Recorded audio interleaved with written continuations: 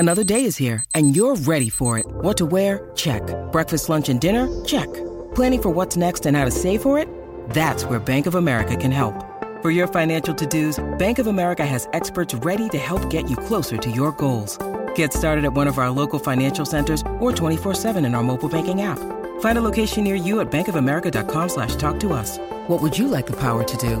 Mobile banking requires downloading the app and is only available for select devices. Message and data rates may apply. Bank of America N.A., member FDIC. Maryland sports fans, there's only one sports book in the great state of Maryland with over 50 years experience booking bets and supporting customers. Betfred Sportsbook at Longshots is now open and is the only sports book in Frederick offering cash betting on football, basketball, world soccer, and more. Visit the Betfred Sportsbook at I-270 and MD-85 in Frederick, right next to Longshots off-track betting. Go to betfredsports.com for more information and your chance to win exclusive merchandise. Must be 21 or older. Play responsibly. For help, call 1-800-GAMBLER.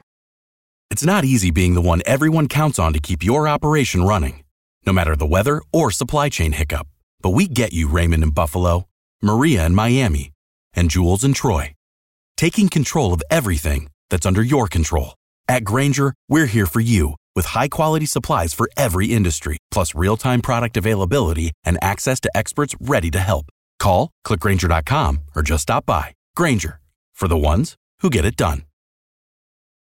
At Progressive, we know there's nothing like the feeling of riding your motorcycle with your buddies on the open road. It's a potent cocktail of thrills, laughter, and pure adrenaline. A feeling that would be impossible to recreate on the radio. Until now. Hit it, sound effects guy! I'm real proud of you, son.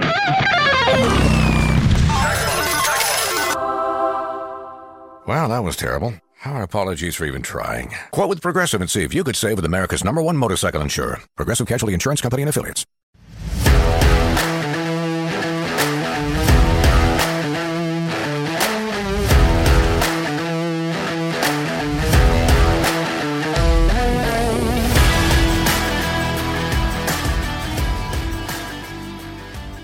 Rock is lit. Welcome to Rock is Lit, the podcast that takes listeners on a quest to find the very best rock novels and explore the propulsive energy and raw power of these stories about music, the people who make it, and the characters who love it. Rock is Lit is a proud member of the Pantheon Podcast Network. I'm your host, Christy Alexander Hallberg, author of my own rock novel, Searching for Jimmy Page, from Livingston Press. Find me on Facebook at Christy Alexander Hallberg and Twitter and Instagram at Christy Hallberg. Visit my website at ChristyAlexanderHallberg.com. If you enjoy the show, please subscribe, follow, and spread the word. Hello, lit listeners. If you dig the crazy, down and dirty, and deafening, let it all hang out, have a nice day, far out 1970s, you're in for a treat. Music journalist cum rock novelist Robert Duncan is here doing double duty as both author and music guru, because why wouldn't he? And my guess is he's going to dish on some folks whose records are in your collection. At 22, Robert Duncan was managing editor of the notorious Cream magazine, working in Detroit alongside his friend Lester Bangs.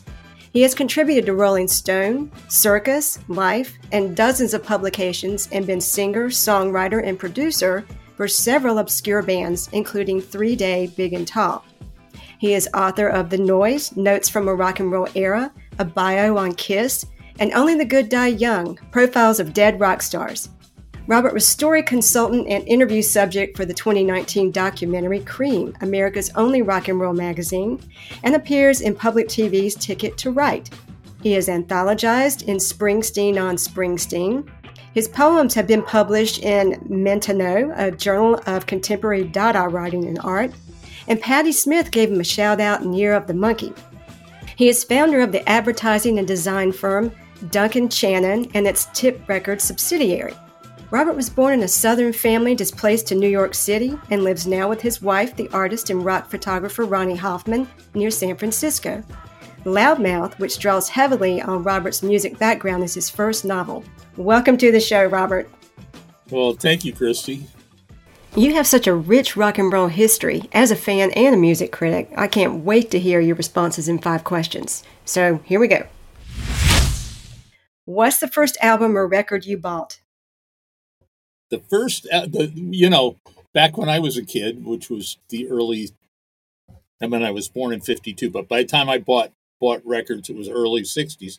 And you didn't buy albums. You couldn't afford an album as a kid. So it was a 45 RPM record that I bought. And the first I bought two records at the same time, but that's kind of the way I am, a pursuer of excess. So I bought two records at the same time, and one of them was I used to be embarrassed by it, but now they've somebody has rehabilitated his reputation critically. But whoa, do tell.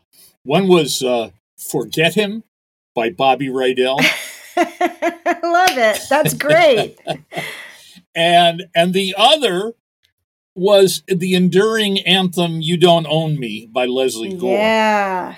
So so that one I was proud of. But lately God, who was it? It might have even been that Bob Dylan book or something. But somebody there's now Bobby Rydell is now. Oh yeah, Bobby Rydell is cool, but he was listen to it. I think wow, what a weak tune. Well, what's important is it's cool now, so you're okay. Yeah, it's funny how you wind up paying attention to that, but that was always part of pop music. It was always to not be first. It was not be left behind, and then to get way far ahead. Right. I'm pretty sure I know the answer to the next question, but I'm going to ask it anyway. What was your most memorable live music experience? Well, I had the good fortune of seeing, there was a band that I just thought of as the Godhead. I mean, it was just a whole different level, and it was the Beatles, and I got to see them in 1966 at Shea Stadium.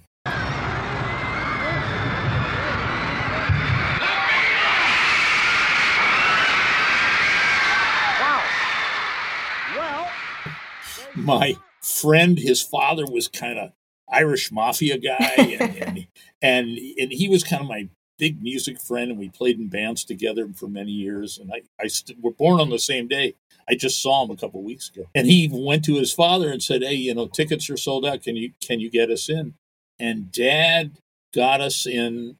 Yeah, he got us into the press box at Shea Stadium, where amazingly there was no press. Oh, wow. Because the press in 1966, it's like, yeah, whatever, rock music.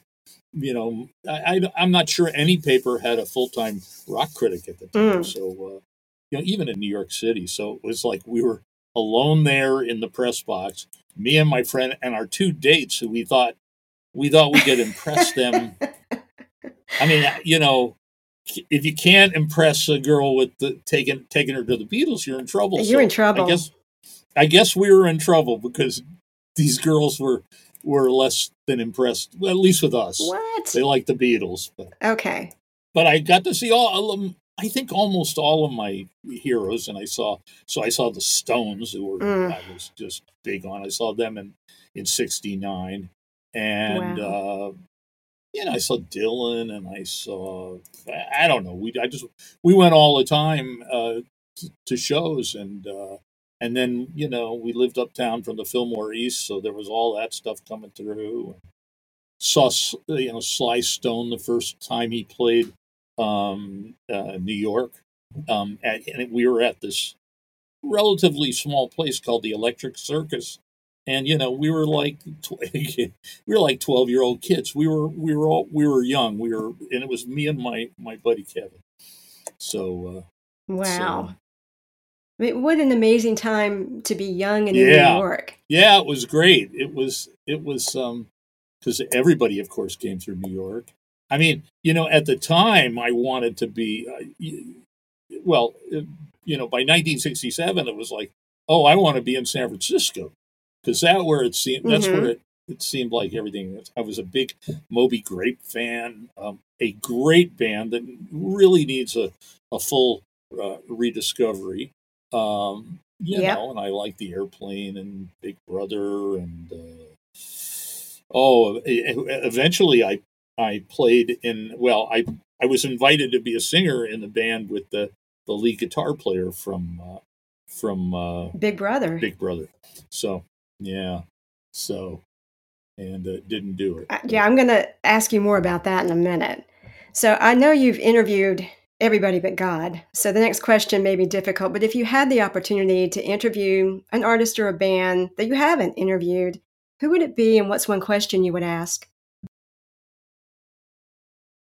I was in the same room once in a restaurant bar with John Lennon, but I'm also that guy who like I'm not going to be uncool. I'm not going to go bother him. So I never interviewed a Beatle. That would be cool.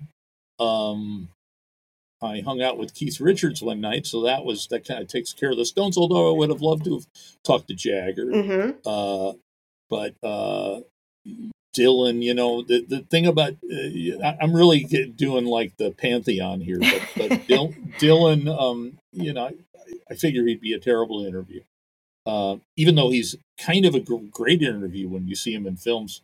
Old videos, press conferences and stuff like that. But so who would I like to talk to? I mean, any one of those folks I'd take. Well, those would be good choices. What's on your playlist now? What's on my playlist?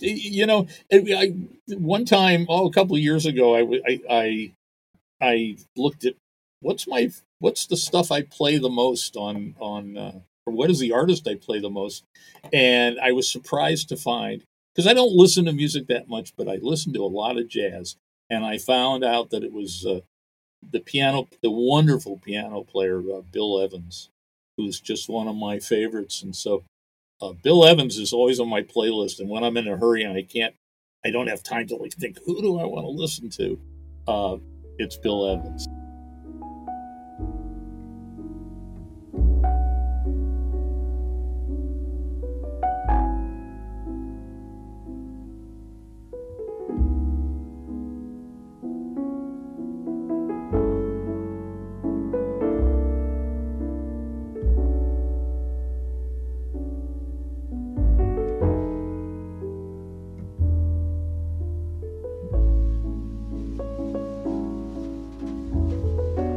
So I've really transferred my affections to jazz.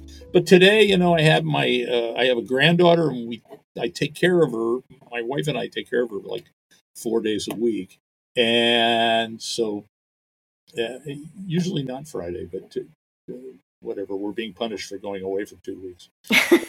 So what I put on a Friday, when this little over 2-year-old kid who's very musically attuned, and very verbal, and I put on Exile on Main Street for her, and we're sitting at lunch, and she's there in her little booster chair, like. Hello, Pantheon podcast listeners. Christian Swain here to tell you more about my experience with Raycon earbuds.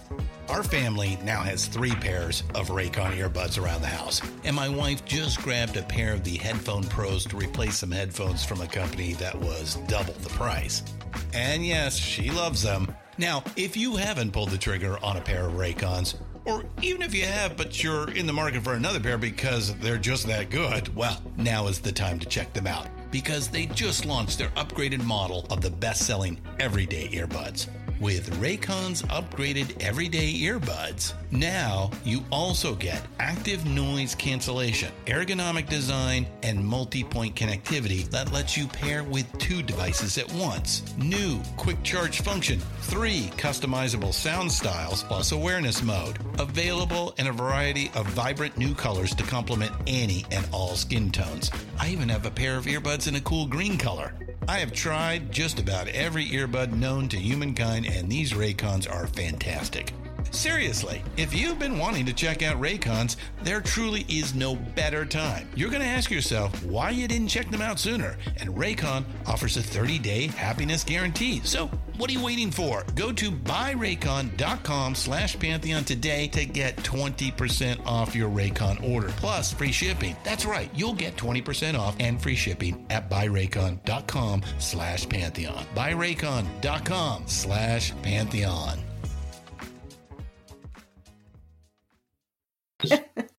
The minute it came on, I didn't say, "Hey, this is cool, Stella." She she just was rocking out to it, and I thought, yeah, okay. Which artist or band would you like to see featured in a rock novel? Guided by Voices. How's that? That's wild. Okay. One of my favorite bands, and Robert Pollard, who really is Guided by Voices. He's such a character. I think he would be a wonderful protagonist. He could be a kind of Columbo-style detective, kind of a wacky detective, or he could be a psycho killer. One or the other. Okay. Yeah. That's a choice I've not heard yet. I can tell you who's winning so far, and that's Lou Reed. Oh, yeah? Oh, that's interesting. Well, let's take a short break, and we'll be back with Robert Duncan.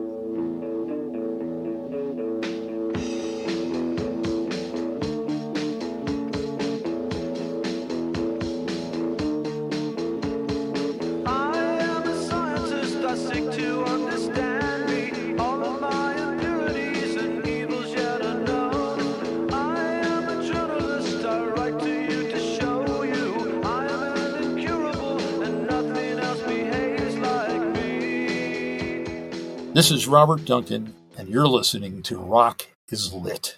Maryland sports fans, there's only one sports book in the great state of Maryland with over 50 years experience booking bets and supporting customers. Betfred Sportsbook at Longshots is now open and is the only sports book in Frederick offering cash betting on football, basketball, world soccer, and more. Visit the Betfred Sportsbook at I-270 and MD-85 in Frederick, right next to Longshots off-track betting. Go to betfredsports.com for more information and your chance to win exclusive merchandise. Must be 21 or older. Play responsibly. For help, call 1-800-GAMBLER. If you're looking to get a new car, you could really cut expenses by bundling your car and renter's insurance with Progressive. Sure, you love your old car, but you know it's not normal to give instructions on how to open the window. It should be self-explanatory, but it's not. And notice how when you're in other people's cars, you can feel cushion in the seats? That's pretty nice, right? No, it's just normal. So bundle your renter's and car insurance with Progressive and put the savings toward a new car. It's time. Progressive Casualty Insurance Company. Coverage provided and serviced by affiliates and third-party insurers. We're back with Robert Duncan, author of the rock novel Loudmouth and former editor of Cream magazine. Here's a synopsis of Loudmouth from Three Rooms Press, and I really like this. Loudmouth is a rock and roll coming-of-age novel about sex, drugs, attempted murder, successful arson, love, hate, faith, fraud, family, Springsteen, Clash, Stones, Cream magazine, Lester Bangs, the 70s, New York, Detroit, Memphis, and buck teeth. Having read it, I can say, yep, that about covers it. Yeah. That covers it. Yeah, and it may tell you something about a kind of a loose structure or a kind of a jagged narrative arc or no narrative arc. I mean, I'm kind of anti-arc, so that's fine. This is also interesting to me. There's this author's solemn guarantee that I saw on your website that reads, some of it is factual, all of it is true. And I love that distinction. So let's start there. True.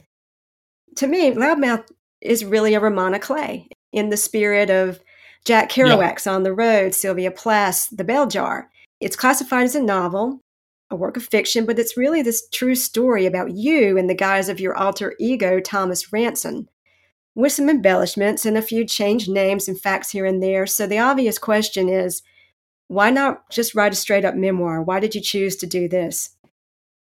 Well, that's what just about everybody who I tried to sell it to when I was trying to get it published said to me, why don't you just make it a memoir?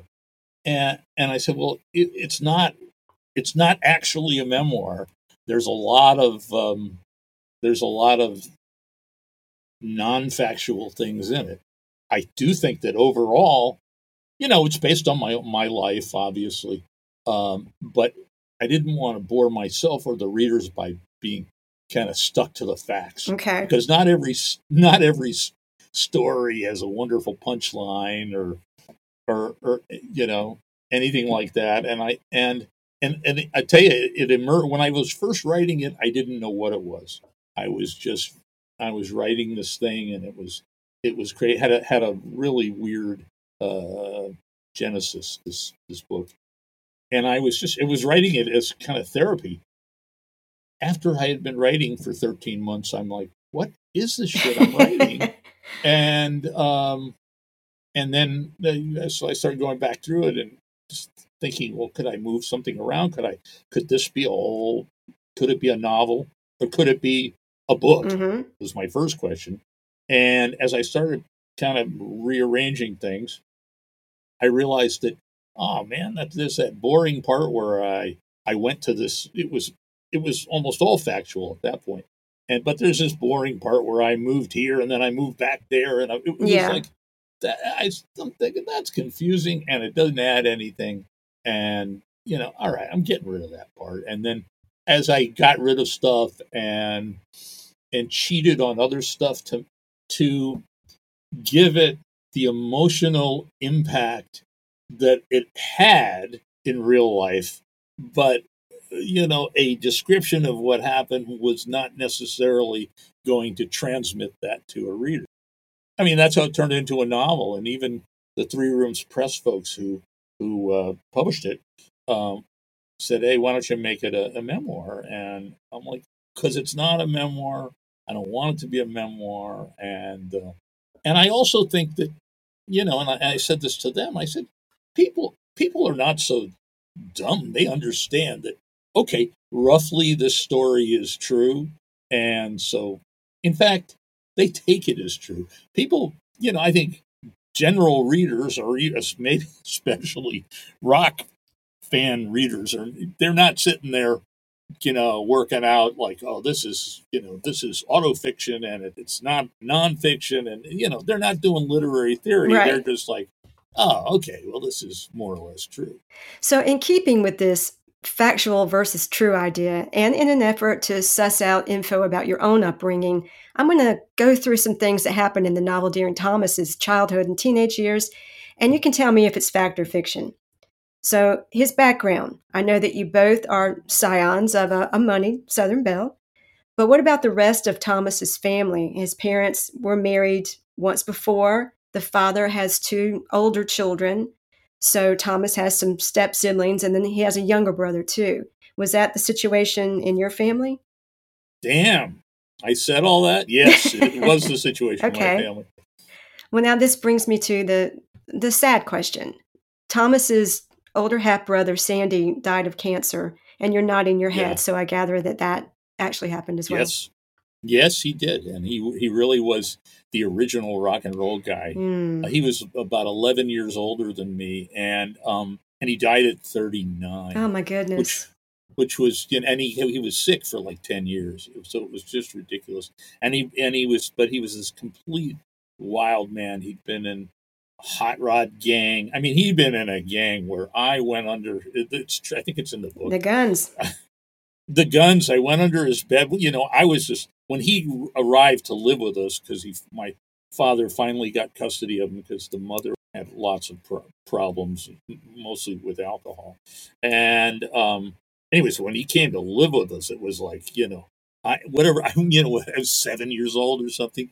And he was like 16 when he came to live with us. And it was just, he had long, kind of greasy hair. This is, oh God, it was like 1959 or something. And he had, sideburns, and he was, and one day I went in his room. He had the basement room in our house, and I would always go sneaking around in his room when he wasn't there, because, it was fascinating. And I idolized him, and I went under his bed, and I'm like digging around under his bed, and I found, a machine gun, an automatic pistol, and something like a shotgun or something. Anyways, and I couldn't lift up the other weapons, so I brought the automatic pistol up to the kitchen where my mother was, and said, "Look what I found under." His name was not Sandy; his name was Rusty, but I found under Rusty's bed, and she's like screaming, which you would do if somebody brought a .45 automatic into the, a 7-year-old kid is pointing a .45 at you. Although I'm sure I knew not to point it because I'd seen a million cowboy and war movies by that time. So yes, and then he was he had a crazy hot rod, and he was in a gang, and he had a couple of really bad car wrecks, and he was the guy who, my mother prevailed upon him at some point. She was going out and said, "Can you take the kids to take them to the drive-in?" And he was really pissed about this. He was, of course, he became a much more mellow person, but he was just a really chip on his shoulder, tough kid who was raised by himself pretty much in New York City. And so when he eventually was coerced into taking us to the drive-in, and he's driving in his crazy car. We're in the back seat, and in those days there was no seat. Nobody used seat belts.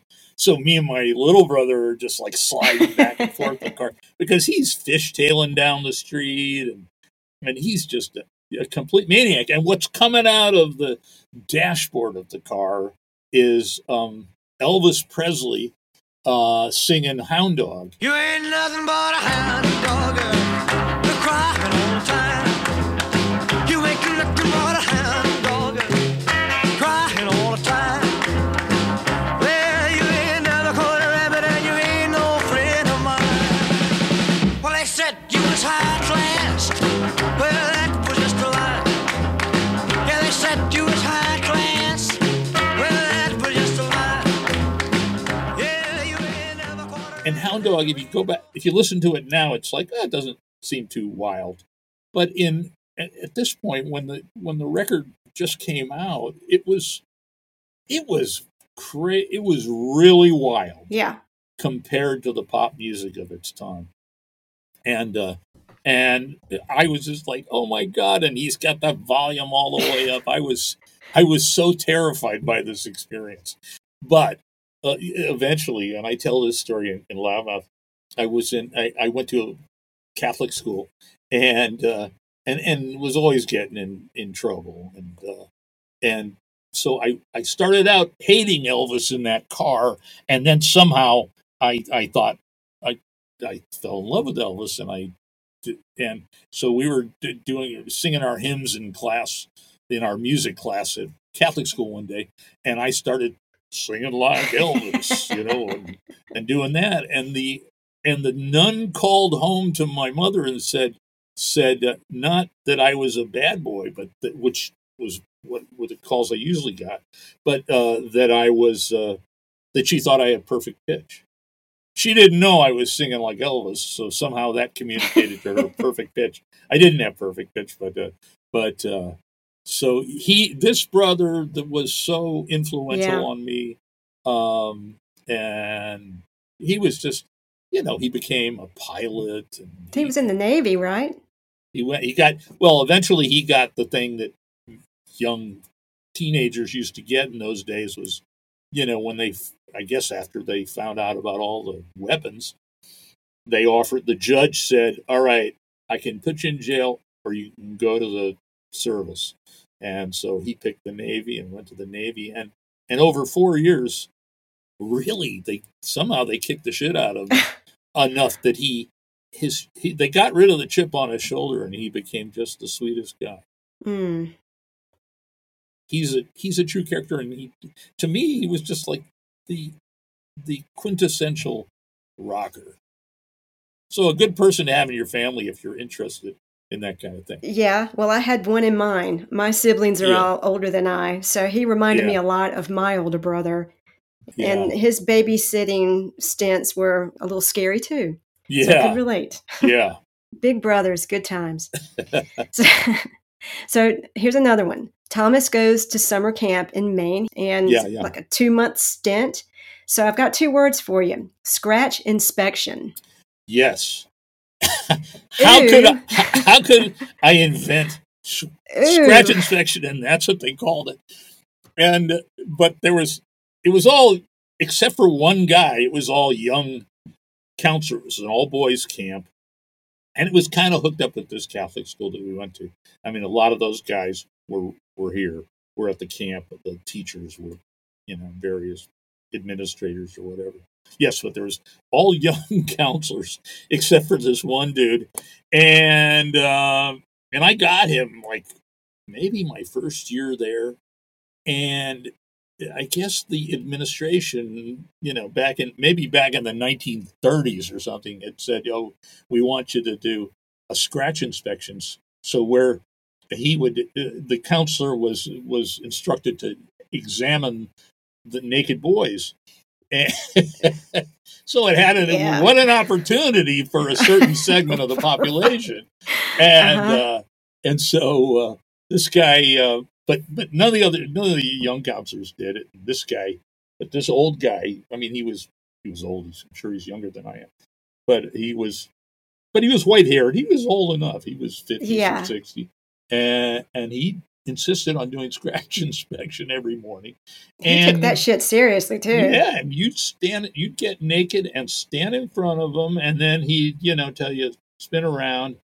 And I say in there you had to spread your butt cheeks, but I think that was true too. I think that was, let's say that was factual. But okay. But you're whatever we were, 11 years old, and you're like, whatever, this is just, you're used to grown-ups being authorities, and you gotta do it. And it didn't like, I mean, it was like, whoa, this is the first couple times it happens, you think this is a little weird, but you didn't know why it was weird, and then you just got used to it. This is what we do. And yes, so scratch inspection was real. Yeah, it must have registered weird enough because you remembered it and put it in this book. Yeah. So there had to have been something in the back of your mind that thought, okay, this is really screwed up. Well, yeah, I guess so. Hello, mother. Hello, father. Here I am at Camp Granada. Camp is very entertaining, and they say we'll have some fun if it stops raining. I went hiking with Joe Spivey. He developed poison ivy. You remember Leonard Skinner. Speaking of other kind of interesting things that happened at camp, Thomas's camp friend Wally Taggart has a special talent. Did you actually know a kid at camp who had this talent? Absolutely, I did. And this kid, and I say it in the book, and the most outrageous stories in Loudmouth are the most factual, I think. I suspected as much. And so this guy had, I wrote about it. I thought, I think it's an hilarious chapter. Mm-hmm. But he had the world record. He told us all this shit about himself, and he was quite open about all his issues. I mean, and he had some physical issues, but because he had the world's record for dying as a baby. He had died, and they brought him back to life, and he had a cleft palate, and he had really bad eyesight, but he was like athletic guy, so it wasn't holding him back that much. But one of the things he was double jointed in, it was part of the cleft palate thing, I guess. He was just double jointed every which way, and he could bend over and put his penis in his mouth, which like, well, that's a dream come true, Oh my God. Nobody else has to do it, right? When I read that part, I cried. I was laughing so hard. Yeah, and then one of the guys in our tent, I think we had 5 guys in our tent, and said, okay, we could make some money with this. And, and he got the guy, I won't even get close to his name, but he got the guy, because he had a really distinctive name. If I said it, it would be, I fear that someday he'll sue me for telling. We'll just call him Wally. It's good. And so this other guy convinced him to give, autoerotic blowjob shows, where we would charge people, I think it was $0.25, and campers would eventually would literally line up outside, and this guy would do it. And half the time he would get too shy to do it. He wasn't a shy guy, but he would get like, this is weird. And eventually the line got so long outside our tent that the authorities in the camp were like, what is going on there? Busted. So they came and they called my friend Kevin, who I just saw, was born on the same day. We went to the Beatles together. Father's Irish Mafia, but he and I were in the tent together. And the head of the camp, who we knew from Catholic school, he called us, said, hey, can you guys come to my office today and talk to me about something? And I'm thinking, this is not good. This is not good. And so after some small talk, he says, did this person, and he gave the name, masturbate for money? And I'm like, masturbate? What is masturbate? I had not a clue what masturbate was, and so, but Kevin was like Mr. Worldly, born and raised in New York, and he said, yes, he did, and also good Catholic boy, couldn't lie. And then, okay, thanks, boys, and we left. And I said to Kevin after we were walking away, I said, the fuck is masturbate? I said, is that like a blowjob? Giving yourself a blowjob? Oh, wow. And so that is also factual. I love myself. I want you to love me. When I feel down, I want you above me. I search myself. I want you to find me. I forget myself. I want you to remind me. I don't want anybody else. When I think about you, I touch myself. In the book, being in a band doesn't pan out, and Thomas decides, well, what's the next best thing? I'll be a rock journalist. Is that kind of what happened to you? That is what happened to me. All right. So I guess the whole damn thing is factual. You're just exposing me as a fraud. I'm sorry. As a loudmouth blowhard. No. But yeah, I mean, I was playing in bands. I dropped out of college. And never went back, because I was playing in bands, and then I got tired of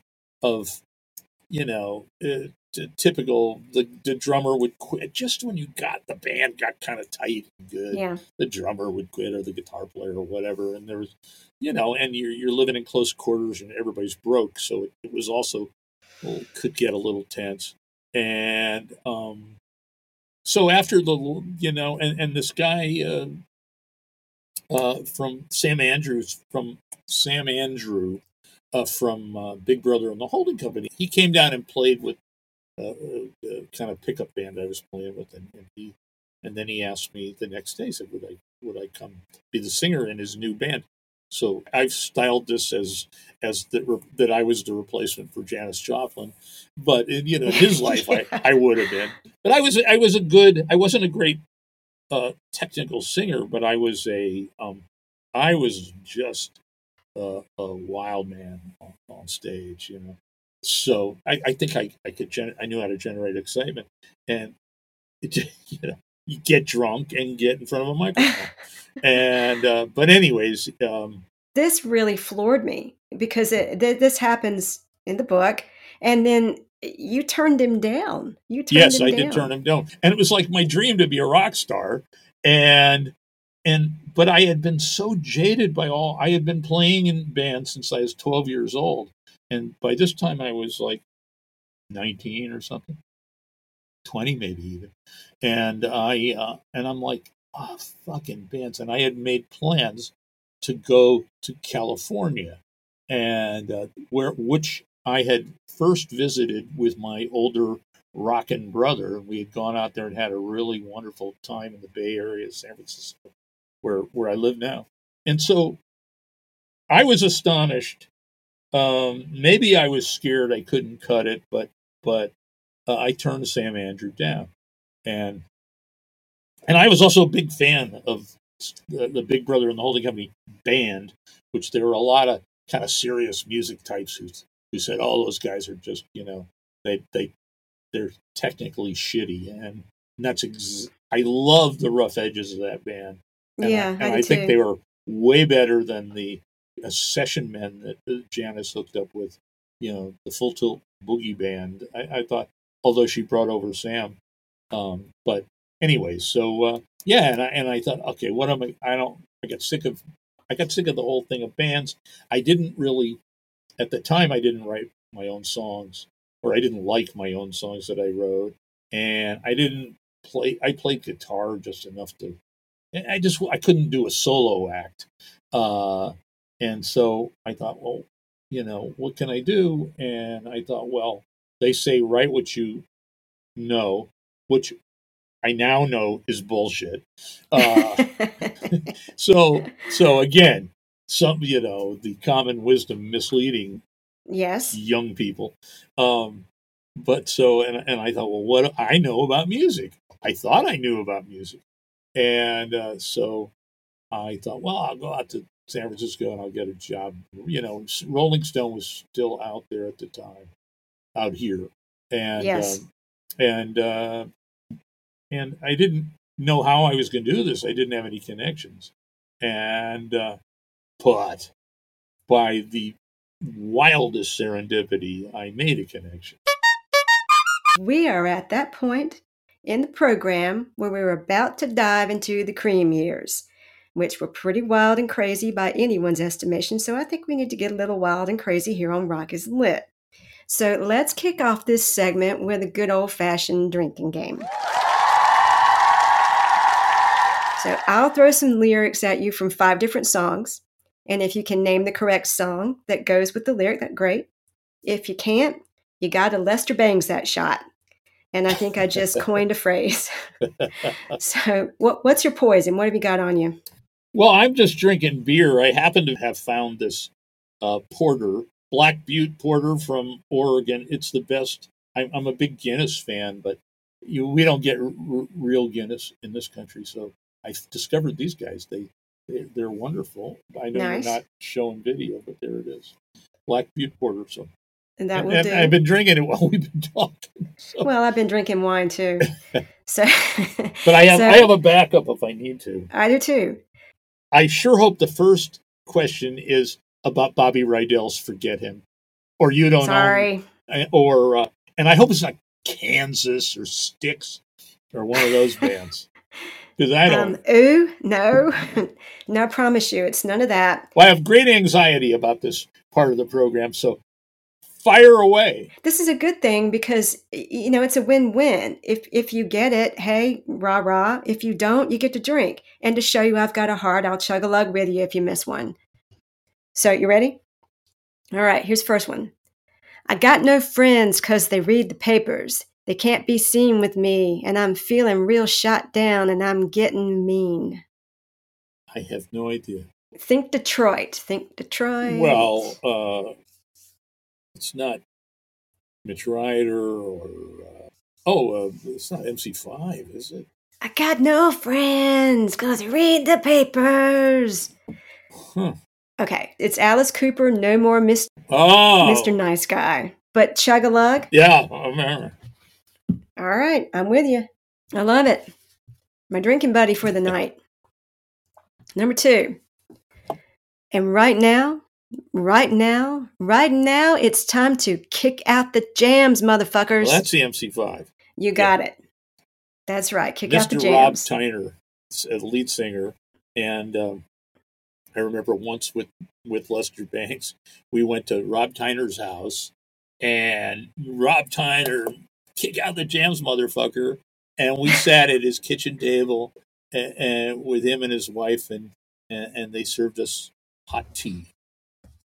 Oh, really? Yeah, and it wasn't pot tea or LSD tea. It was just, and they had a little, nice, modest house, and they were so normal and,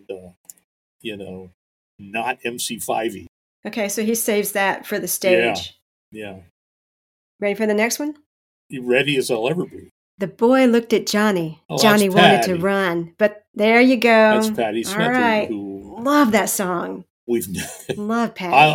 I love Patty. Patty, that first record, which had that on it, was just that's her best record. We actually have known her. My wife knew her even longer than I do, but we've both known her for like 40 years. And Wow. I remember going to.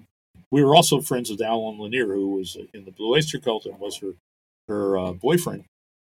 Going to their apartment at 1/5 Avenue? Yeah, it was down right by Washington Square. It's a really great apartment. And we would get, I'd get drunk with Alan, and we go to the house. And I remember one day we're all sitting on the bed drinking, and it was the Coke days, so a lot of cocaine was going around. And what's his name?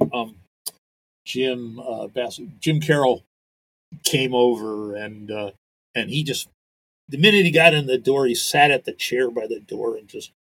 Hey folks, Stefan Shirazi and Renee Richardson here from the Metallica Report. And we are proud members of the Pantheon podcast family, where the best of music and podcasts unite. We've got something pretty cool for you. We're giving away an exclusive Metallica merch package worth over $250. That's a whole lot of Scary Guys, skulls, M72, and other sought-after Metallica swag. And we've made it easy for you to win. Follow and share the Metallica Report, and you're in the game. Go to pantheonpodcast.com/Metallica, enter your email, and hit that button to be entered to win. And just like that, you're eligible for our monthly exclusive Metallica merch package. And guess what, rockers? You can enter every month, so just do it. And while we love our global brothers and sisters, the lawyers won't let us ship outside the U.S. Hoovered up a whole bunch of cocaine. Lordy. He was such a junkie for everything. But anyways, and Patty got all mad at us because she came home hoping to relax, I guess. Not gonna happen. A bunch of drunk high people in the apartment. So, but Patty, we've become even closer friends over the last few years because we were both great friends with Sandy Pearlman, who was the manager of Blue Oyster Cult and lyricist, and he also paid for Patty's first demo. Wow. So, and when did he pass away? He passed away about 5 or 6 years ago, and my wife and I became his legal guardian. I forget what the term of art was, but and Patty, came out, and so we all. Anyway, we became even tighter over that area. All right, we got 2 more songs to go. Okay. Here's one. Honey, got no money. I'm all 6s and 7s and 9s. Say now, baby, I'm the rink outsider. You can be my partner in crime. Yeah, well, that's the Stones. Jagger. Yay! Richards. Yes, I knew when you told me that that's your Tumbling granddaughter. Dice. Yeah. That's Tumbling Dice. I was listening to it today. Right, from Exile on Main know. Street. So when you told me earlier that your granddaughter was listening to that, I thought, well, he's going to get that one then, for sure. Yeah. All right, one more. So messed up. I want you here in my room. I want you here. Now we're going to be face to face, and I'll lay right down in my favorite place. Yeah. Iggy Stooge, he was. There you go. Dog. Yeah. I want to be your dog. All right. Well, Yeah, that was I wanna great. be your dog. That was great. Yeah. You only missed one. So, I love that song. that's actually really sad that you only missed one because you only got to take one drink. So I think we should say cheers to that. Yeah, and, cheers to you. Santé. Mm-hmm.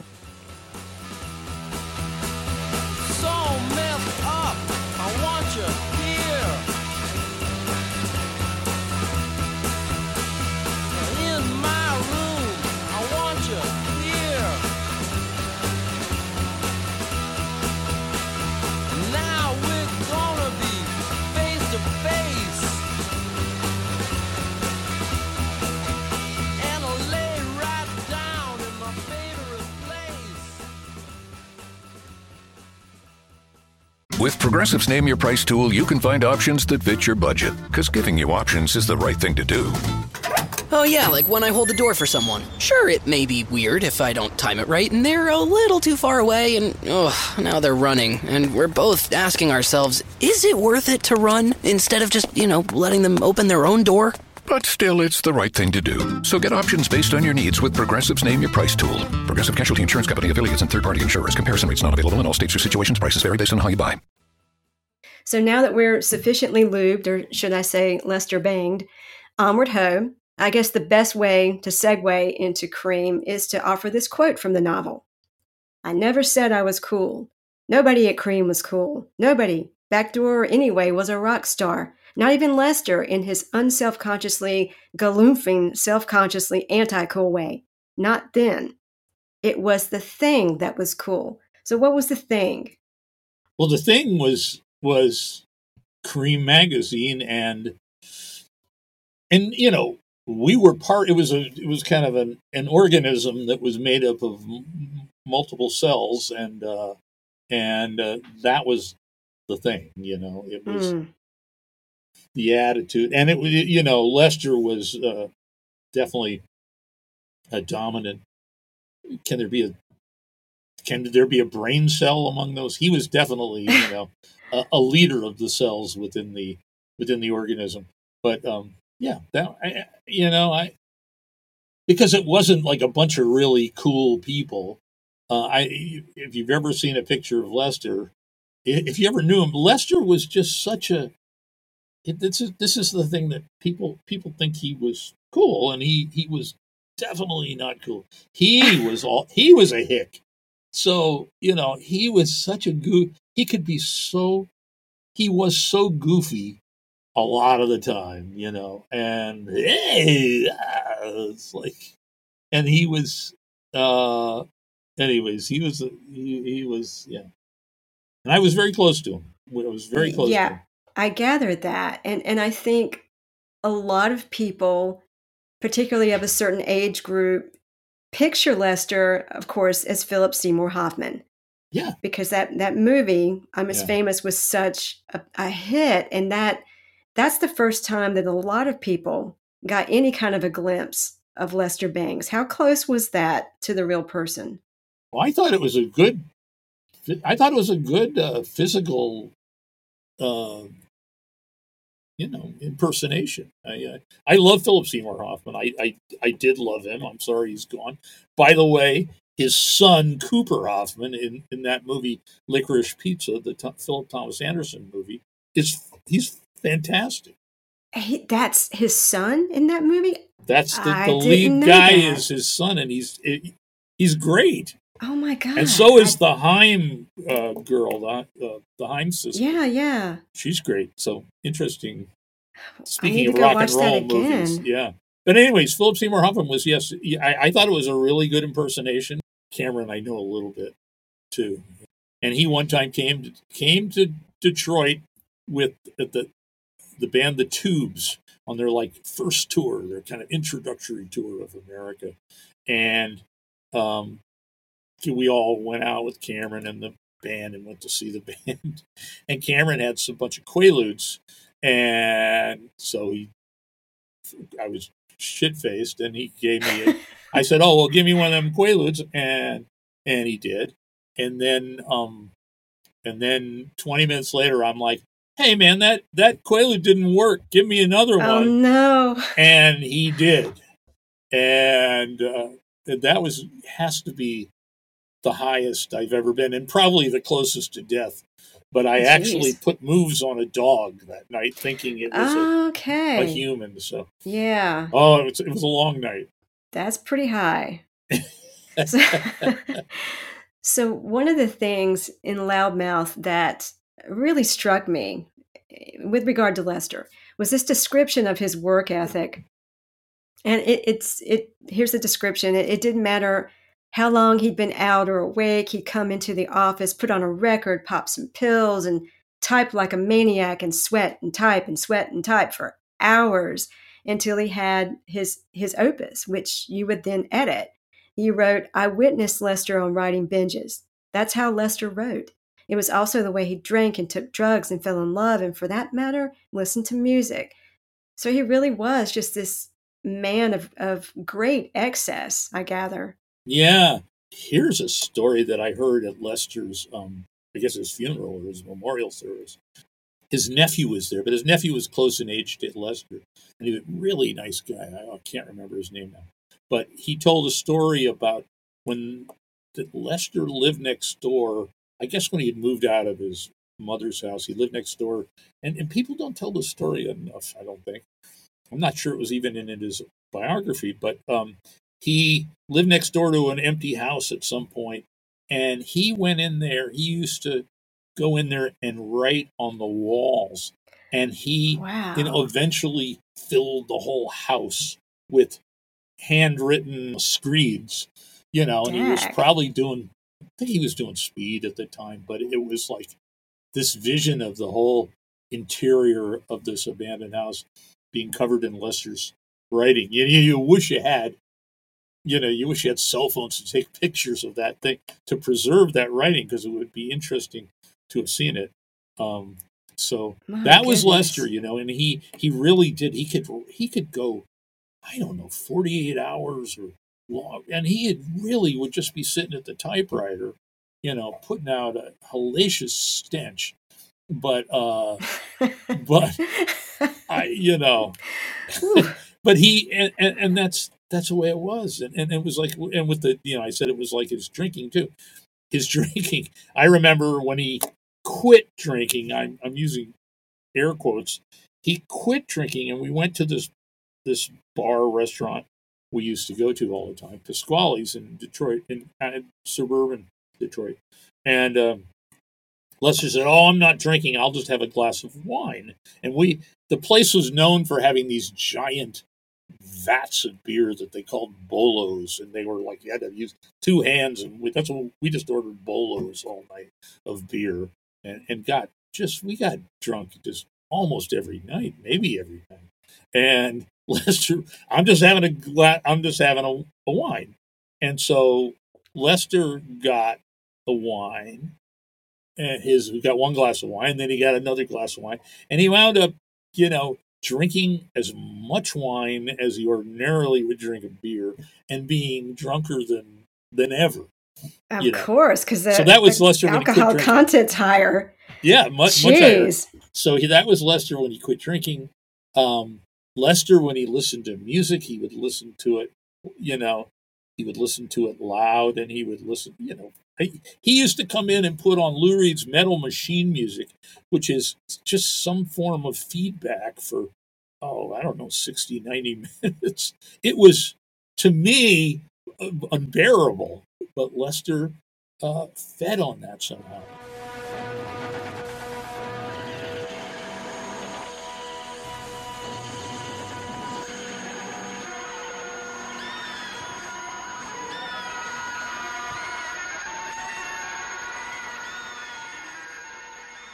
There was some organic madness that pushed him into ultimately killing himself with trash drugs. He was a worshiper of everything trash, so even the drugs that killed him were just like street trash. And so yes, that was Lester. But he was an amazing writer. He would write. I remember this thing he gave me that it was like 40 pages, 60 pages. It was something he had written, and it was so dispiriting to be a young writer. Lester was like 3 years older than me, but I was way less experienced when I got to Cream. In fact, I didn't go to Cream as a writer. I was like the copy boy, and seeing Lester turn out really funny stuff in draft one. He wasn't. Oh, I hate him. That's awful. And he was also an insanely fast typist. It was probably I said this. It was probably the only thing he really studied in school. No, he studied literature too. He was very well read. So he was just it was like, okay, this is impossible. It was so dispiriting for a young writer. You write about the day that Lester died in Loudmouth. Yeah. So I hope I'm not overstepping and asking if you would relay the details of that day. Yeah, well, I got in an argument with Barry Kramer, who was the publisher of Cream. I kind of liked him. Lester and Barry just had amazing fights, so that was a famous thing. But I eventually got in this argument with him, in which, by the way, Barry Kramer was entirely correct, because I went to New York just in the middle of the night one night from Cream. I had a girlfriend back in New York, and she was giving me some shit. So I went back there to try to straighten all that out. And didn't tell, there was no cell phones. And I didn't tell anybody I'd left, didn't tell anybody where I'd gone. And at this point, I was like the managing editor. And goodness. And I came back a week later, and Kramer didn't fire me, but he says, I'm not paying you for that week. And I'm like, well, motherfucker, you got to pay me for that week, because blah, blah, blah. I was such an asshole. And so I left Cream at that point. I left it. That night, I just drove back to New York in my $65 car that died, but the moment I parked it in New York, it died. But anyways, and I was there. I don't know. I guess I eventually found after a month or two or three. And Lester, I should preface this by saying Lester was always talking about, someday I'm going to New York. I'm getting out of this shithole. And you've seen the pictures of his Detroit Sucks T-shirt, and yes. He wasn't entirely joking about that. He loved and hated Detroit. So I was in New York a few months when I found this apartment through friend of a friend, and it was the cheapest. It was less than $200, and it was a half block. It was on between 14th and 15th Streets on 6th Avenue, half block from the Greenwich Village. It was a 5th floor walk up. It was a dump. It was full of cockroaches and rodents, and it didn't have hot water a lot of time. Although I didn't know all of its problems until I lived there. But and so I took it, and then the apartment next door, within a couple months, maybe a month, I don't know, it wasn't long. The guy next door to me, I say in loudmouth that he died. He didn't die. I forget what happened. He moved away. So suddenly there was a matching apartment. There was only 2 apartments on a floor, and there was a matching apartment next door to me. And I thought, who can I tell about this fucking apartment? Because I've got the inside thing here. I can go to the landlord and say. And so I thought, Lester. So I called Lester up and I said, dude, you're always talking shit that I'm going to move to New York. Fuck this shit. And I said, well, I have next door to me the cheapest apartment in New York City. It was a 1-bedroom too, And I said, and it's going to be gone in a minute. If you want me to, I'll go down to the landlord and I give him some money. I don't know where I was getting the money, but I'll give him some money, ask him to keep it All for right. you. And Lester said, do it, in this phone call. So I was the one who got him to go to New York after 5 years in Detroit. So anyway, so Lester and I lived next door to each other. We were very close in Detroit, and we became, we never locked our doors. We would borrow shit from each other. We were just hanging. And eventually Lester's girlfriend moved out, and that became a big problem because Lester really reverted to his most his most dissolute ways. And I had met a girl, and she had moved in, and I'm still living with her 47 years later. And then Lester and I got in a big fight because he took advantage of this open door system. I tell it in the book. We actually had a physical fight, and because it was the guy Legs McNeil from Punk magazine.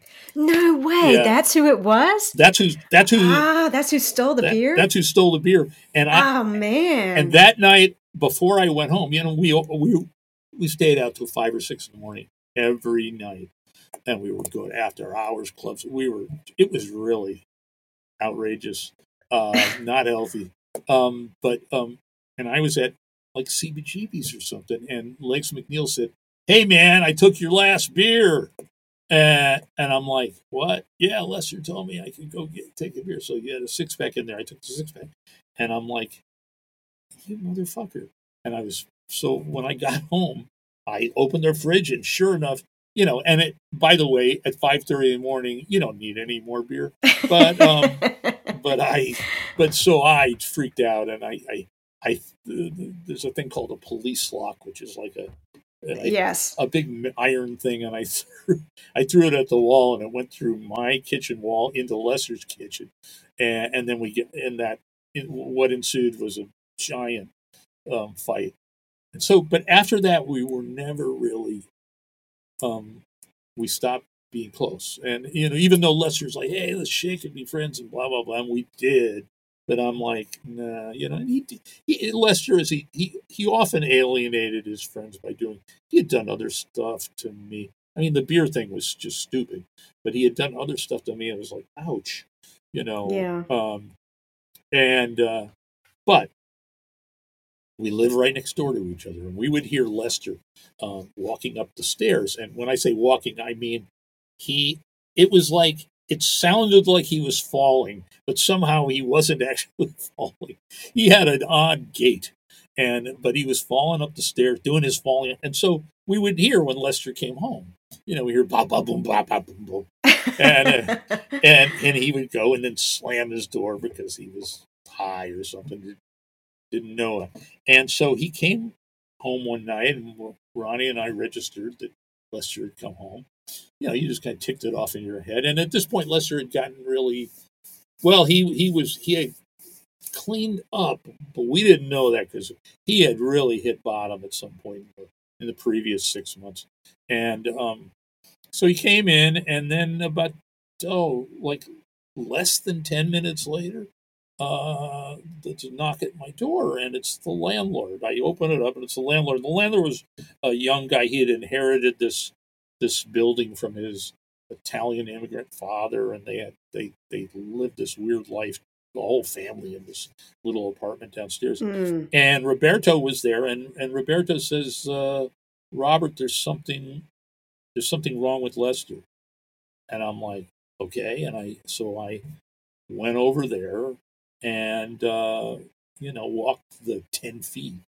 And Lester was on his couch, on his back, and his eyes were open, and I'm like, Lester, what's up? And he doesn't respond, and I realize, oh shit. And so I tried to, I picked up his hand, and his hand was warm, and it was just, it had just happened. It had just happened. Yeah. We had heard him falling up the stairs. It was such a, and it was just one of those things. A lot of people I know have died over the years, but it is always extraordinary when somebody dies, when they're here 1 minute and they're gone the next. Sure. And what was he, like 34? He was young. Oh yeah, he was 33, I guess. Yeah. So I was like 29, I think, or 28. So I forget. Yeah, I think he was 33. Everybody dies at Jesus's age or Brian Jones's age. you take your pick. It's 27 or Jesus's age, one or the other. Right. So, anyways, and he was dead, and I'm trying. Well, I thought maybe I can revive him, and so I'm using my loud mouth, yelling, "Lester, Lester, Lester! Wake up!" and shaking him and all this stuff. And somebody called the cops, and the paramedics showed up pretty fast. There's so many weird things. And this paramedics came in, and they checked him out, and they didn't bring out a defibrillator, which I'm like, or they did. I'm like, what the fuck?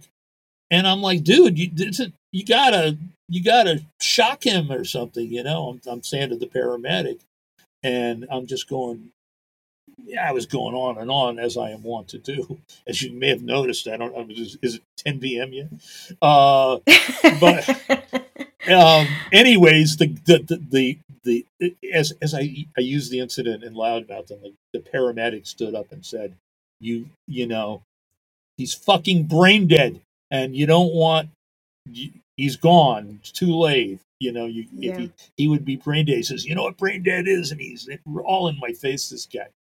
And it was like, it was just hard to understand because he had been alive moments earlier. And sure. anyway, so the paramedics left, and the cops showed up to kind of, I don't know, they sent a pair of cops. One of the cops left, and the other cop was there just to, I guess, watch the body, make sure there was no foul play, and somebody hides clues, or I don't know what's going on. But I remember the cop. So I'm sitting there. I was just in shock, but I thought I better stay here myself just to make sure, and I'm calling around. They're saying they got to do an autopsy, and I'm calling around trying to find. I was just trying to find, well, how can we mitigate this? Yeah. I was upset about him having to have an autopsy. It was hard to believe he was dead. And this cops were hanging around, 15 minutes or something, just me and this cop. Cop was maybe late 30s, black guy. And he's like, he says, what was this guy? Was this guy a musician? And I'm like, well, no, sometimes, but he really was a writer about music, wrote about music. And this guy had been going through all the shelves of records, and the records were on the floor too. The records were everywhere. And he said, hey, you think it would be cool if I kept this record?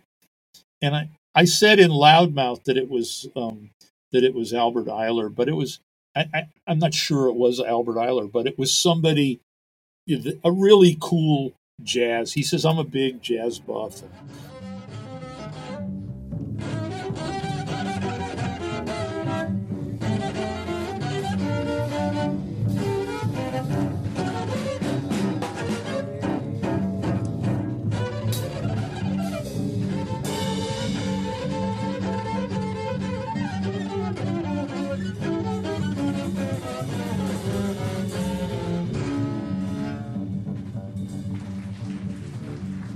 It was like so weird that within 45 minutes of him being alive, his stuff was now being picked over by people.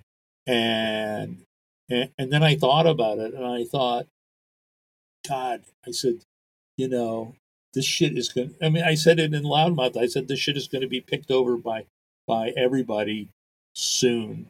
And this hipster cop, I thought, well, Lester would like that this guy got one of his cool hipster cop got the cool jazz record. So I said, yeah, sure, keep it, But it really did emphasize to me, and I said it in loudmouth. I picked that up, was that it was like, damn, when you're dead, and you got no say so in anything. Yeah. And so that was brought it home in a weird way. Well, it was a really powerful scene. That, and when you're trying to get the paramedics to resuscitate him, that whole section is really powerful and poignant.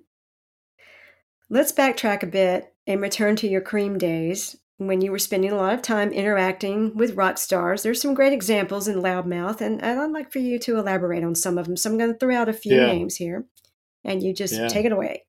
David Bowie and Iggy Pop. David Bowie and Iggy Pop. Well, the first time, I guess it was the first time. I don't know if it was the only time.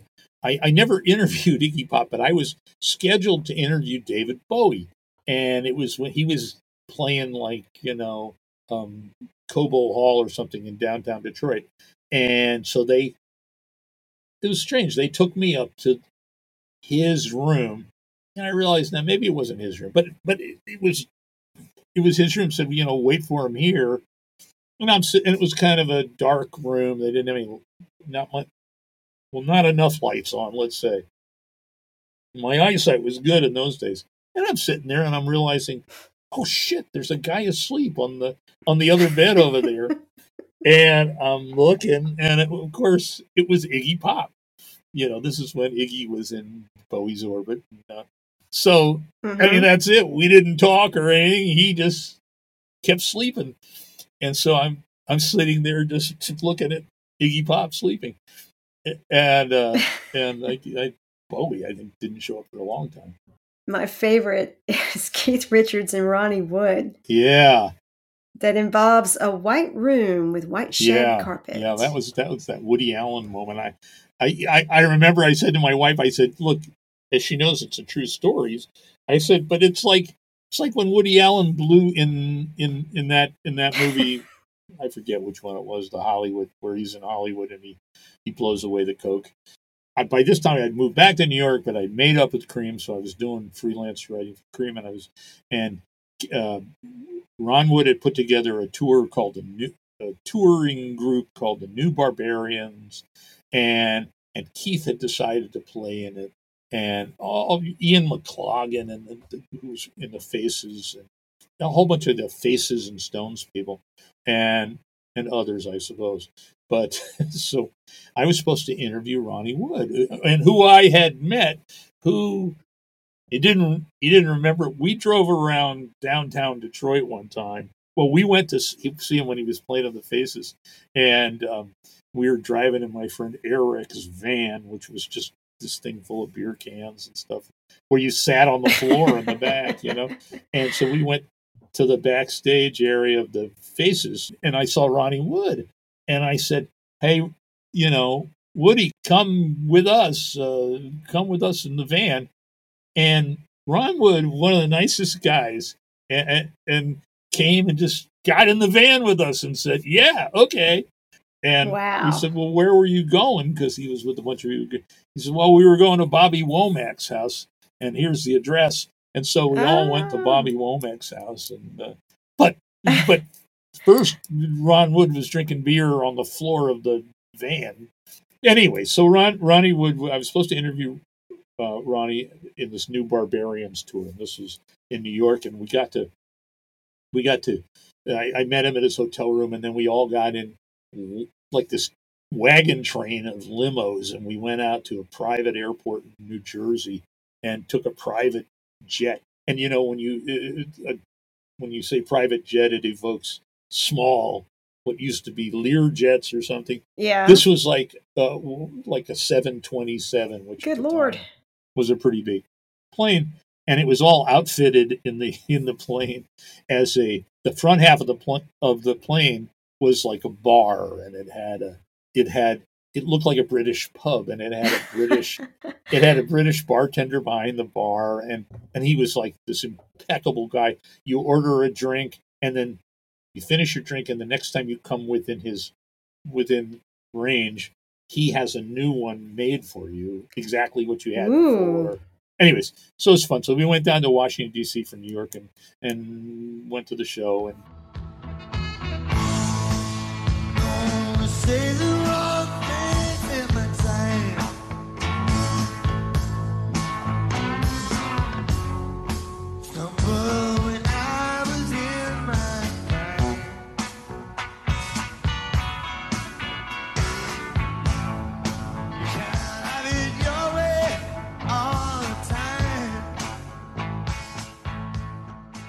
And it was such a rock star experience because the limos had taken us out onto the tarmac right next to the plane, and then the limos picked us up on the tarmac in Washington and drove us down into the bowels of the auditorium. God, you really got the star treatment there. Yeah, and then we all went in and watched the band, and the band did a couple of encores and came right off stage and back into the limos, back to the tarmac, back to New York.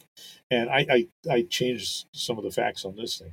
On that in the book, but so it was fantastic. So I was supposed to interview Ronnie, and Ronnie said a couple of times, "Listen, we'll get to it. We'll get to it. I promise you. I'm not going to screw you over," or whatever he said. Just the nicest guys. But so I was sitting there in the room and with Ronnie and Ian McLagan and somebody else, and they're all fun-loving guys. And in walks Keith with his bottle of Jack Daniels, and Keith was and sits opposite me, in this little living room of this hotel suite. And Keith was like, Mike Myers used to do an impression of Keith on Saturday Night Live, and he always had him be right, where you couldn't understand him.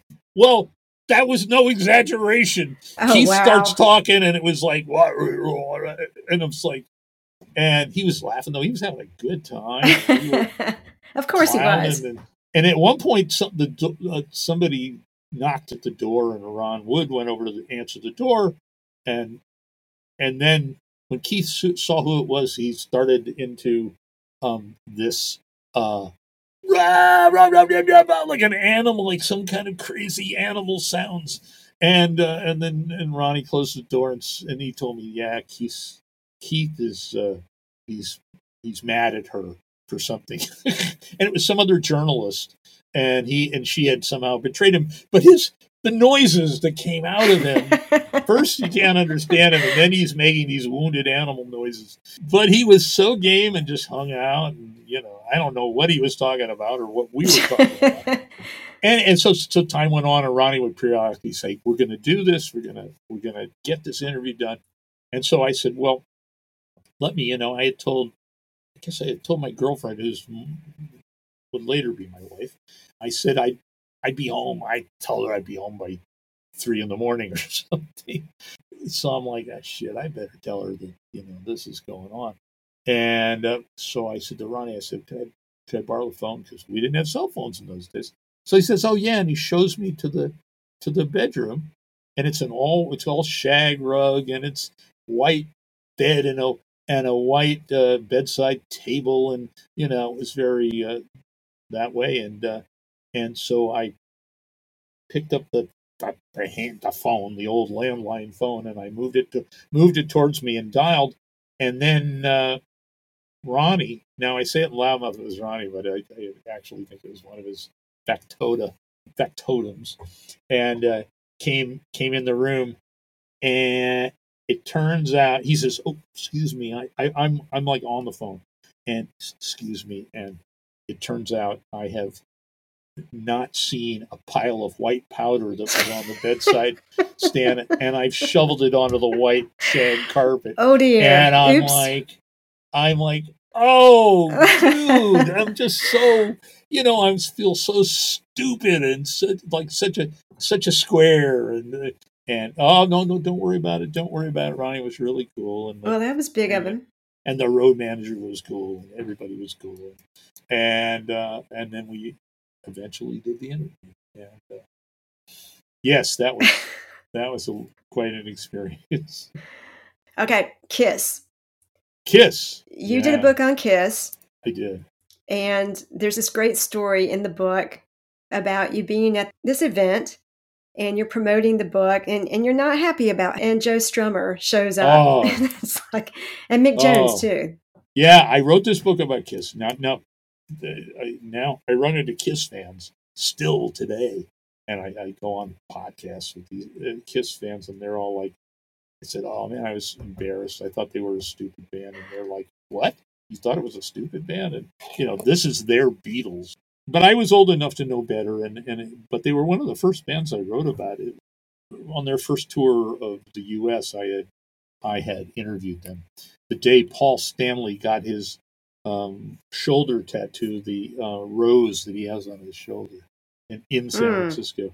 Anyways, so I guess I interviewed him a few more times. So I had all this material, and I was at an Ozzy Osbourne press party, a release party or something. And Ozzy himself, who was supposed to be promoting I think it was his first solo record, I don't know. And he was actually asleep on a chair in the corner. And I remember the publicist saying, you want to meet Ozzy? Yes. And they basically had to pick his hand up and put it in my hand to shake hands. But I ran into this guy, Richard Robinson, who was a producer. He produced Lou Reed's first solo album. He was such an interesting guy, and he wrote for Cream, and he wrote about electronics. He produced a bunch of other people. But a really nice guy. He's married to Lisa Robinson. Oh, really? The forever rock critic. She's still going, I think. I mean, I know she's still alive, but I think she's still doing it. And he said to me, "Hey, I had started writing about Kiss, and I'd stopped doing. I had a bunch of interviews in the background, but I discovered when I was freelance writing in New York that the one thing you could sell was an article about Kiss. So I would write a story in this magazine this week about how Kiss was the greatest thing ever. My tongue firmly in cheek. So to speak. Which it was, yes, which it was with the book too. And then I would write in another magazine, I would write Kiss is the worst thing ever, blah, blah, blah. So I would oscillate between these two extremes, which I thought, if you're a real rock fan and you're reading all these magazines, that's going to be mystifying. But the really cool people will realize it's funny, and I'm being funny. And there was one guy who reviewed my book and said this book is hilarious and blah blah blah. Anyways, the book came out, and Richard Robinson said, "Hey, there's a guy looking for a book about Kiss, and I thought of you," and a publisher, and so I went to the publisher, and indeed they were, and they gave me an advance, and I did a book deal, when I was like 23 years old.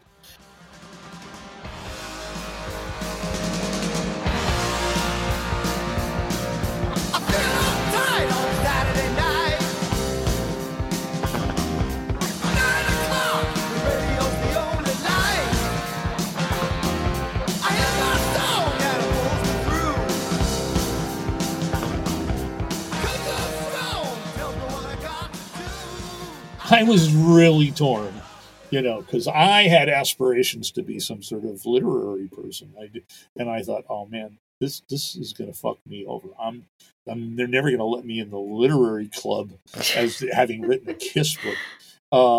So I was torn, but I was also broke, and and it was like a $3,000 advance, and it was like that was a lot of money to me in those days. And we also sold overseas rights. For way more than that. It was like, whoa, wow. What the fuck? So that we actually, and then when the book came out, eventually it sold a ton, and wound up, we lived on it for 3 years, my wife and I. But so early on, there was a thing called, it was the first annual rock and roll flea market or something, and it was all collector's shit and goofy belt buckles and all this stuff. And it seemed like a good idea to send me down there with a couple boxes of books. So the publisher sent me down there with a couple of boxes of books. And I really was embarrassed to be associated with my own book. So I'm sitting there, and I describe it in the book where I kind of did erect a duck blind of Kiss books in front of me, so I wouldn't have to talk to anybody or see anybody, and on my card table, and so I had met 6 months earlier. We talked about Sandy Pearlman, the Blue Oyster Cult guy, who was also produced the first Clash album, Give 'Em Enough Rope, the first U.S. Clash album. And we had helped him find a piano player, which is a whole other story. So we had gone to the studio for the recording of the one song. Julie's been working on the Drug Squad, and so I knew them a little bit, and so I'm sitting there behind my duck blind, and there's somebody fingering a Kiss book at the end of the table, and I look up. And it's Joe Strummer, and I can't. It was. I think it was stupid now, but I was so embarrassed. And they were the avatars of punk, and Kiss was just kind of the avatars of commercial schlock. And then another person's picking up the book, and it's Mick Jones, and I'm like, oh fuck me, what the fuck. And so I said to Joe, I said, well, it's kind of a joke doing this book. It's kind of a joke. And he said to me something like, I have it in the book, but he said to me, I'll read it. I have the book here. You say, yeah, well, kind of a joke, And as if to confirm, he shrugged and said, we've all got to make a living. Later on, you write, we, Strummer had said, all. He'd appended. I had to write shitty Kiss books, and he had to suck up to the suits at Athena, same prison, different cells. So he got it. He got what you were doing, and he wasn't being judgmental. Right. Athena was CBS. I don't know why I changed the names of the record companies, but anyways, yes. When Joe said to me, we've all got to make a living, I thought, well, first of all, he's agreeing with me that the book is shitty. And so, I tortured this in my head, and I thought, and is he condescending to me? I think he's condescending to me, too. And so I went through a lot of psychological gyrations over that statement, which was, I think, meant to be kind. And Joe Strummer was a nice guy. So, anyways, but it was just like, what the fuck? Right. They had to show up when I'm here with my Kiss book. So I have to ask, because I keep thinking, who is he talking about? Who is your childhood friend who married Liza Minnelli? Is it Mark Giro, however you pronounce it? Yeah. Okay. Yeah. All right. Yeah, it is. I was looking at all her husbands going, that can't be that person. Yeah. Can't be that person. He was her only straight husband. There's that. But yes, he did. And then that was a clown show, I'm telling you. So you opened the door and there's Gene Simmons at her party. That's right. Right. So this is, again, another one of my grade school childhood friends who I still hung around with, and I see him. He lives overseas now, but I'll see him every once in a while still. But he divorced Liza after 10 years, a long time ago. But he had been a stage manager on Broadway, and he was a stage manager for her. That's how they met. Okay. So he was having his 30th birthday, and he said to Liza, I want you to invite everybody you know in Hollywood. They'd been married a couple of years at this point. I want you to invite everybody you know in Hollywood and in New York, and we'll have just the most fantastic party up in her apartment on the Upper East Side, their apartment. And so it was really true. I mean, I met at that party, Martin Scorsese was there, but so was Gregory Peck, and Lucille Ball came in, and it was Meatloaf and Harvey Keitel and all these people, and I was standing kind of in an area that was near the front door, and I heard a knocking, and nobody else seemed to notice it. So I answered the door at Liza Minnelli's apartment, and I had written the Kiss book, and I had written all these kind of parody articles about the Kiss. And I opened the door, and there is Gene Simmons. And I can't imagine what Gene Simmons thinks. He's going to the coolest, most high-class Hollywood party, Hollywood/New York party in history, which it was. And there I am, like his tormentor, his whatever. I'm like, dude, what are you doing here? He says, what are you doing here? And then he says, well, let me introduce you my date. And his date with her big hair and was Diana Ross. He was going out with Diana Ross. Amazing. And it was just, it was crazy.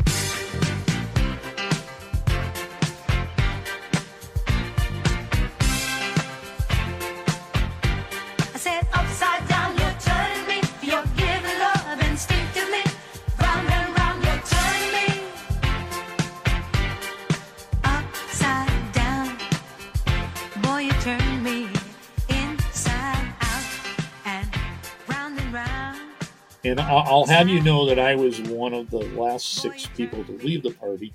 And the party that evening concluded with me running around the apartment with, started out with Farrah Fawcett on my shoulder. And then Liza Minnelli on my other shoulder. I had them both, and I was running around the apartment, and Ryan O'Neal thought I was insane and was going to jump out the window with them or something. Oh my God! Anyways, not a bad way to spend an evening. Yeah. So yes, that was some party. One more, and then we'll move on. Bruce Springsteen. You went on tour with him at one point, and you began Loudmouth with a Bruce Springsteen memory, and you end it with that. He really frames the book, which tells me a lot about how important he must be to you.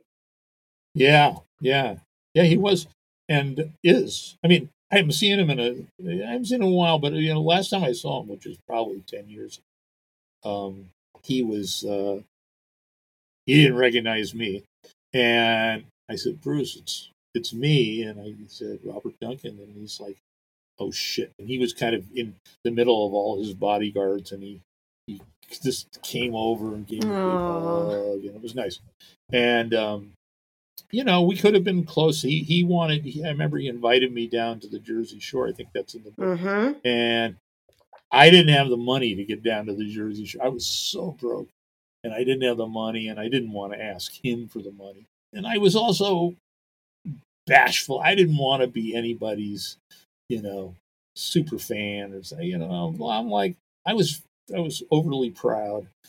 If I was friends with a rock star, I'd make fun of the rock star, and I did. All of them, the ones I became friends with, I would tease them, and I think that's what a lot of them liked. I think Gene Simmons liked me because I would tease him. But Bruce, and that story in the book where Bruce called me at Cream and left a message, said, "Hey, come to Cleveland," when I was in Detroit, and I still have the little pink slip because we didn't have voicemail. We didn't have. Oh, that's fabulous. There's a picture of it on my website, and it just said BS. So he wouldn't give his name. So the receptionist wrote, he said BS and said, come to Cleveland. And so I went down to see a show in Cleveland because it's not that far from Detroit.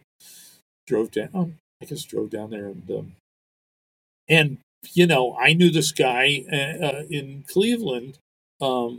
Peter Lochner, I changed his name in the book because it's not entirely him, but like a lot of things, it's mostly him. And I said to Bruce, I said, hey, I know this guy is Cleveland native. He could show us the real Cleveland. And Bruce said, all right. And so Lochner showed up in some insane junker of a car full of crap, and he was a nut, and I liked him. I knew him. I'd met him through Lester, but we got along, and he later went on to be one of the founders of Pere Ubu, and I was just astonished. A year or so ago, when I saw in the New York Times that there's a box set now of Peter Lochner. Really? Of his stuff, and it was like, because I remember he used to bring tapes up to Lester's house, and he'd play them, and I'd think, what is this shit? And it would just seem like amateur shit to me. But in recent years, I've understood basically more. But anyways, Lochner came and picked me and Bruce up, and I said, Bruce, you sit in the passenger seat. No, you sit there. And Bruce sat in the back, and like with his arms over the front seat, and we drove around Cleveland. And it was really like, and I said in the book, it was when Bruce was still skinny. He hadn't gone through his weightlifting phase, bodybuilding phase. And we just drove around Cleveland, and Lochner showed us all sorts of not the usual sights. It was such a fun day. And then at the end, Peter went into his glove compartment and got a handful of bullets. Of course he had bullets in his glove compartment. And he handed one to Bruce and one to me. And he said, this is how we remember. That's amazing. And I did. I kept that, I said in the book, I kept the bullet for a really long time. We go down to the river, and into the river we dive. Oh, down to the river we ride. Then I got Mary pregnant, and man, that was all she wrote. And for my 19th birthday, it was one of those things where life is symbolic without trying. It was like, okay, I realized, I went through this amazing memory excavation for this book. And when I got to, when then you realize, oh shit, that was like, that meant something. Mm-hmm.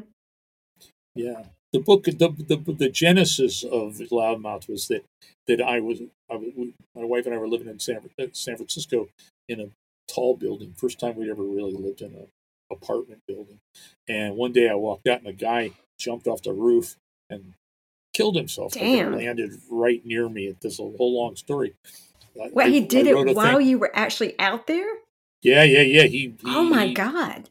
And I wrote a thing about it for LitHub that they ran on their website because it was anyways, it was so traumatic because the guy was, he could have hit me. He threw some shit down before he jumped off the roof. He threw an umbrella down to try to, I realize now he's trying to get me to get out of the way. Oh. And it was and I was the only person there. It was I had been out the night before and I stayed drinking too much and I was going to work late. So I was the only one there. It was an odd hour. And awful. And so it was so traumatic. I was so freaked out. I'm sure. And I was, but about a week later, that's when I started writing. It was like I didn't know why I was writing, but I couldn't sleep. I was having this repeats of this vision in my head, and so I just wrote and wrote and wrote for 13 months. And it was like at the end of it, it was like, wow, I feel better. But what was all that writing? But that was the excavation of my memory where I found stuff I never thought I could remember. And so much of the stuff I did, we were drinking so much, it was hard. It was hard to remember, but I managed to extract it.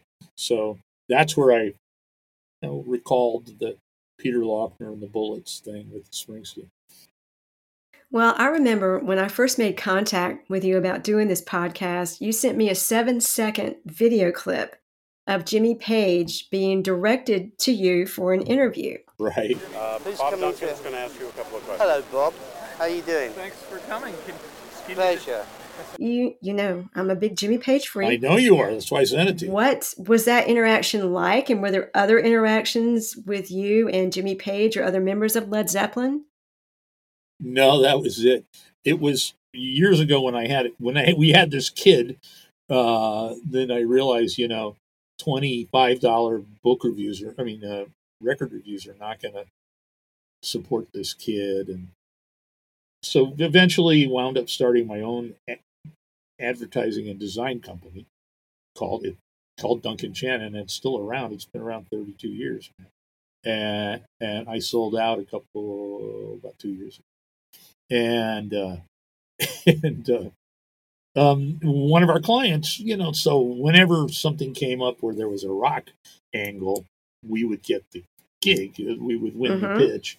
So we won the pitch to do Hard Rock hotels and cafes around the world to do advertising for them. And we did a whole bunch of shit, like where we actually had them do a magazine, and we did some really cool stuff for them. And one of the things was this Jimmy Page thing. We did a giant. We put together this idea for a giant concert at Hyde Park in London that would happen every summer. And so we would have these. The Hard Rock would have this big party, and they would try to get celebrities to come. And they managed to get Jimmy Page to come to one, and I would do a little quick video interview with him. So, which I did with Page. And it was like the last time he dyed his hair, I think, because he was. Yes. He was. Yeah, that's true. I don't think in the clip he was still dark haired, and he. Yes, and then he was. Within the year, he was white haired. So. And I think he looks so much better as a white hair with the white hair. Yeah. Yeah. I love that he's gone on natural. Gone natural. Well, I know that you said in Loudmouth that you weren't cool, but I beg to differ. And I kind of feel cool by association. So there. Thanks for being on the show. Thanks for being my drinking buddy for the night. This has been fun. Yeah. Yeah, it's my pleasure. You got me off to a good start on All right. Friday night. For more information on Robert Duncan, go to his website, www.duncanwrites.com. Find him on Twitter at Robert Duncan SF and Instagram at rduncansf. And pick up a copy of Loudmouth wherever you buy books. Good morning, campers. Okay, I'm putting my shades on now. This is Rock and Roll Radio. Come on, let's rock and roll with the Ramones.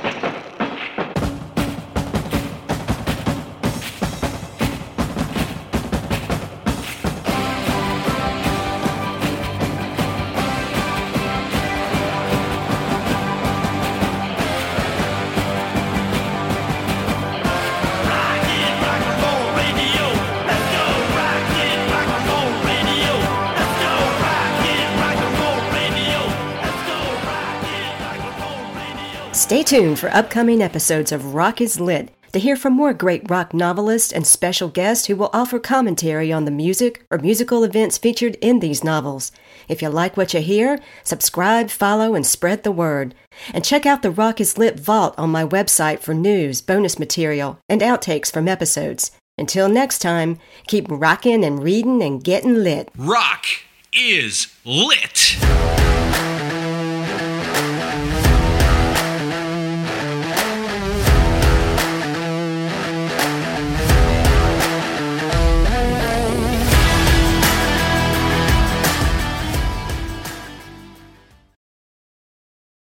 It's not easy being the one everyone counts on to keep your operation running, no matter the weather or supply chain hiccup.